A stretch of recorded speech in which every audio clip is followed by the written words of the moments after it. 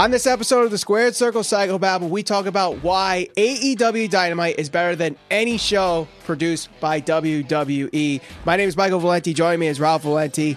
AEW Dynamite has only been here for a year, Ralph.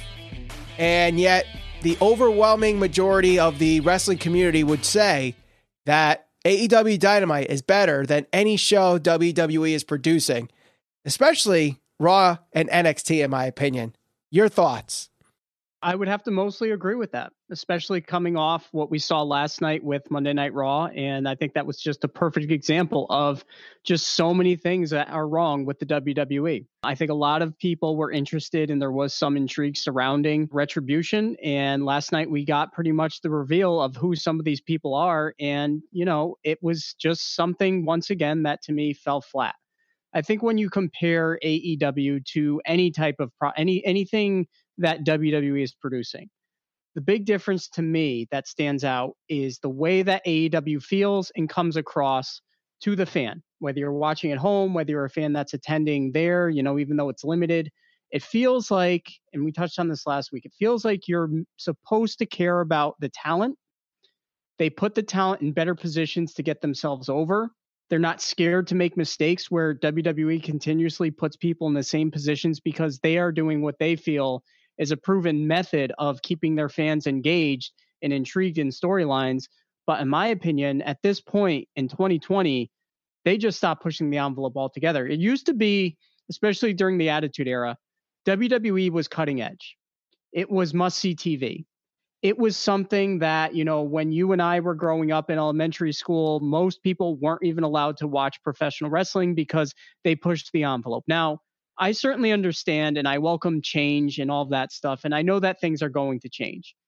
But WWE has gone from the product that pushes the envelope, that is more or less anti-corporate, structured, and, you know, they do what's best for the WWE, and they've really just kind of become complacent. They are more corporate. They are more structured. They are more geared towards, you know, pleasing investors and things of that nature, in my opinion. So they can't go out there and do the things that AEW is doing because they don't want to ruffle the wrong feathers. They play it safe week in and week out, and it shows every single week. Every time I watch Raw, sometimes SmackDown, NXT, not to the same extent. NXT has its own issues that it's up against as well. I agree with a lot of what you're saying here, especially with Retribution. Like you said, we got the, I guess, somewhat reveal of these members and some of their new names. What's it? T-Bar, Mace, and Slapjack? Terrible. Absolutely terrible. In 2020, I don't know who could name those people and think that there's something that could have been. I mean, that's me as a wrestling fan. I'd be embarrassed to show this to anybody that does not watch wrestling. The mask that they put on. You got one that is looking like the Predator. You have one that looks like Jason, and you have one that looks like Bane. Now, some people might like that. Some people might think that's cool, but from what I've seen on social media, it's gotten a lot of crap for it. Now, I'm not saying that AEW Dynamite here is absolutely perfect, because they're not. No. They've had their fair share of things that people can criticize about, but I'd like to make a comparison here. Retribution is something that many fans since the start of this whole thing did not like. Similar to in AEW, the Dark Order. When Evil Uno and Stu Grayson first came out at Double or Nothing, they were welcomed with chants of, "Who are you? Who are you?" And basically for the entire rest of 2019, they could not get over. They were getting no reactions whatsoever. But rather than doubling down on what's not working, like WWE is doing with Retribution, they're just adding on to the pile of shit that is there. AEW pivoted. They brought in the Exalted One, and that was Brody Lee. And now, many would consider the Dark Order a highlight to AEW Dynamite and AEW programming. Brody Lee has brought an interesting dynamic to the Dark Order, collecting members such as Colt Cabana and Anna Jay. There's a reason to care about this faction. Whereas Retribution, you're making it worse than you are making it better, in my opinion. First impressions are everything. And this was really their big reveal or semi-reveal, whatever you want to call it. And it was not a good reveal. It was not received well by a majority of the fans. And like you said, when you compare WWE and you compare AEW, AEW consistently tries to put people in a position where they could feel successful. And probably the best example of that was the street fight last week. the best companies and the best leaders and the best bosses can take somebody who's more or less somebody who doesn't perform at the level of a 10 or a superstar and gets them to perform at that level. So yeah, you know what? Last week, maybe they didn't have their main eventers in the main event slot, but that's why it got a 5-star rating, I think, because you had people that went out there and surprised a lot of people, and they were able to deliver a 5-star segment. Now, we can go back and forth and debate Dave Meltzer and his 5-star rating scale and all of that stuff. And at the end of the day, I think what most people would agree upon is this. That was a good segment. It was a good match. It took two teams that were, two mostly mid-card teams that were able to main event and keep people entertained. You had that all the time in the Attitude Era. You had people who felt special in the mid-card. You had factions that were interesting, whether it was the Nation of Domination, whether it was D-Generation X, whether it was, any of the other various tag teams, Ken Shamrock. All these people were contributors. I feel that AEW right now has that nucleus or that group of people where, everybody kind of does their part. Everybody's bought into what the company is doing. Everybody's bought into the direction of the company, and everybody wants to go out there and try to steal the show. Now, WWE, I don't think people go out there and deliberately don't perform to the level of their capabilities. I just don't think they're given the opportunities to go out there and do it. You're either handed a script and said, here, you have to go out a promo and cut it talking about this, or you're given, certain parameters. You have to go out there and have this type of match. You can't do certain move sets. And while that's meant to keep people safe, it's just status quo. It's the same thing week after week. It's the same stale, regurgitated storylines, and nobody comes across as feeling special. You look at just last week, Will Hobbs coming out, being alongside Moxley. That's going to help elevate him. Darby Allin, that's going to help elevate him. Guys like Ricky Starks being put into certain positions where he's going out there and cutting promos on a weekly basis. It's not like they were even having these 5-star matches on a weekly basis. They're just put in a position where they can go out there and try to connect with the fans. And ultimately, that's what we want. We want to be able to be invested in the product and want to be able to care. But when you have stale storylines and you have regurgitated storylines and things like, Retribution coming out with these silly gimmicky masks, it's just hard to buy into the product, and it's really hard to stick up for them. I think one thing that really hurts, especially Raw, you look at the card of Clash of Champions. How many of those matches from Raw are rematches of some sort from a month ago, 2 months ago, even a week ago?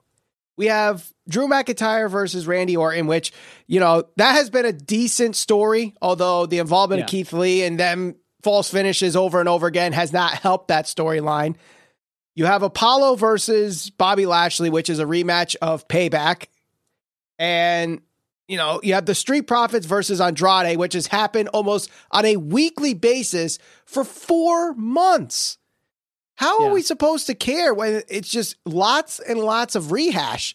And I will say, you don't really see as much of rehash on NXT or SmackDown.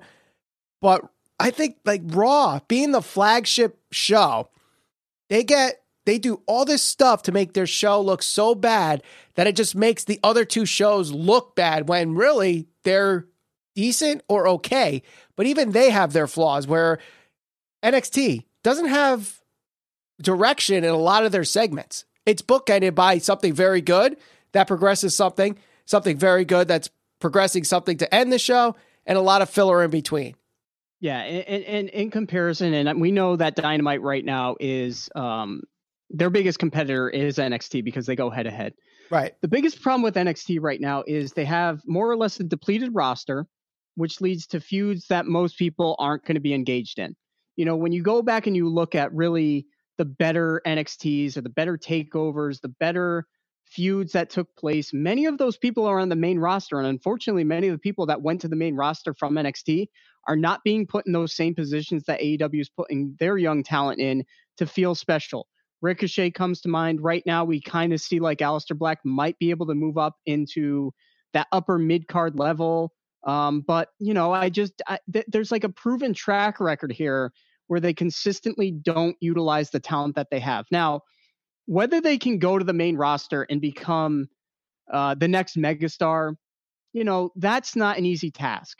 But to put them in a position where they can show their talent and really get over with the fans, That shouldn't be that difficult. If they can get over with the level of fans and prove that they can put out good matches, why is it that every time they go to the main roster, that doesn't happen? If you go back and look at the roster right now, some of the people that had the classic feuds that were able to go up to the main roster or left the company, that this is part of the reason why NXT isn't as good anymore.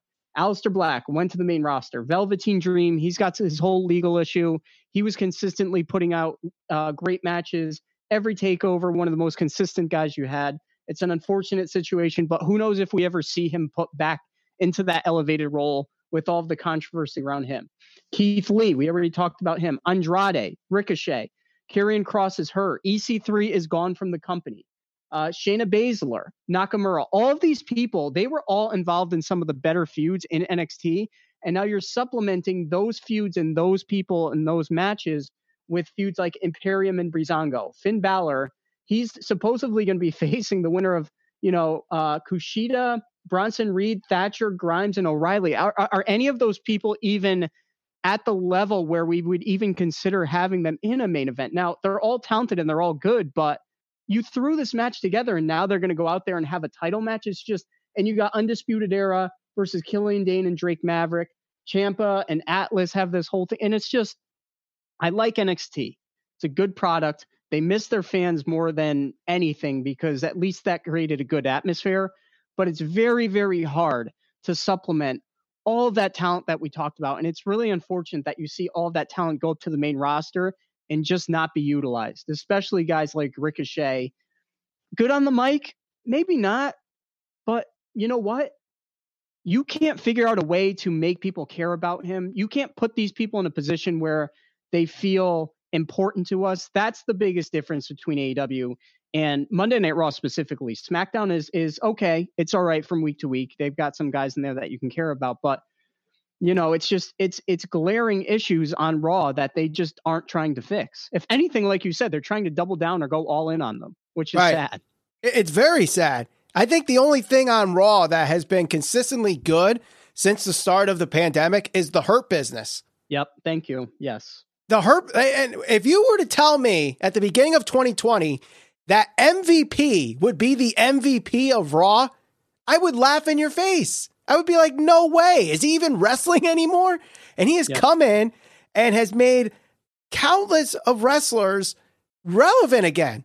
He made Drew McIntyre's championship run somewhat decent with this feud with Bobby Lashley in the beginning. He made Bobby Lashley look legitimate finally. He made Cedric Alexander relevant. He made Shelton Benjamin relevant for the first time in a long time. He made Ricochet somewhat, showcasing his talents for once. Apollo Crews has gotten a title because of MVP. SmackDown, you have, ever since Roman Reigns came back, that show has significantly gotten better and the ratings have significantly improved since then. So what can WWE do on a consistent basis that they see from MVP and Roman Reigns that we see on a weekly basis from AEW Dynamite, regardless who's on TV? If it's MJF, if it's Jon Moxley, even Miro going in a couple weeks and making him seem important. Orange Cassidy. I know as much as you're not a fan of him, Ralph, or a fan of his character or character development, whatever the case may be, but they made him important. What the hell? Like, WWE doesn't do that. They like put all their chips in on one guy, and if he's not there, they're like, well, we don't have the stars because you don't put him in the position. It's not any different than it's been over the past 10 plus years. They have to start developing that mid card. They're starting to do that on SmackDown right now because you have AJ, you have Sammy, and you got Jeff, who are tangled up in this whole feud regarding the Intercontinental title. That's fine. You've got Otis, who, he's not everybody's favorite professional wrestler. Some would question why he was the guy to win the Money in the Bank. He was getting over when fans were there and they were into it. Their main event picture there. I mean, you're trying to elevate guys like Jey Uso to go against Roman Reigns. All of that is fine. But then when you look at Monday Night Raw, it's kind of like the same status quo thing they've always done. You've got your two top guys. You got Randy Orton, and you got Drew McIntyre. You got Keith Lee, who, they're trying to do something with him. If that's the right direction for him, I would probably argue not so much. I'd rather see him have convincing wins over some guys that are potentially mid-card guys. But, they're not trying to build up that middle to upper mid-card. You have the Hurt Business, and that's a really good faction, but you have nobody that's a legitimate threat outside of maybe Keith Lee and Randy Orton to Drew McIntyre. Seth Rollins is doing his thing with Rey Mysterio. That's fine. But you don't have any of these guys that you're really trying to build up this young talent that's supposed to be there for the next 10 plus years. And on top of that, you got goofy, carny, silly gimmicks like Retribution, who it could have been cool, but how is this not Nexus? Do we even doubt that this is going to have any type of different ending than Nexus? I don't see anybody in that group that's being presented this way. Can Dom Dijakovic come out 5 months from now in that same gimmick that he's in right now with that face paint and that mask and main event? I would put my life on it that he's not going to do that. No. And obviously there's still a story left to be told, and maybe this all makes sense at the end. But right now, they just keep doubling down on this Retribution thing, and it's not working. They're rehashing storylines from 2005 with Seth Rollins and Dominic. They're, having the same match over and over again with Street Profits and Andrade and Angel Garza, and their talent's there. And that's the frustrating part. Everyone knows the talent is there, but what is the disconnect? Why can't they just showcase it?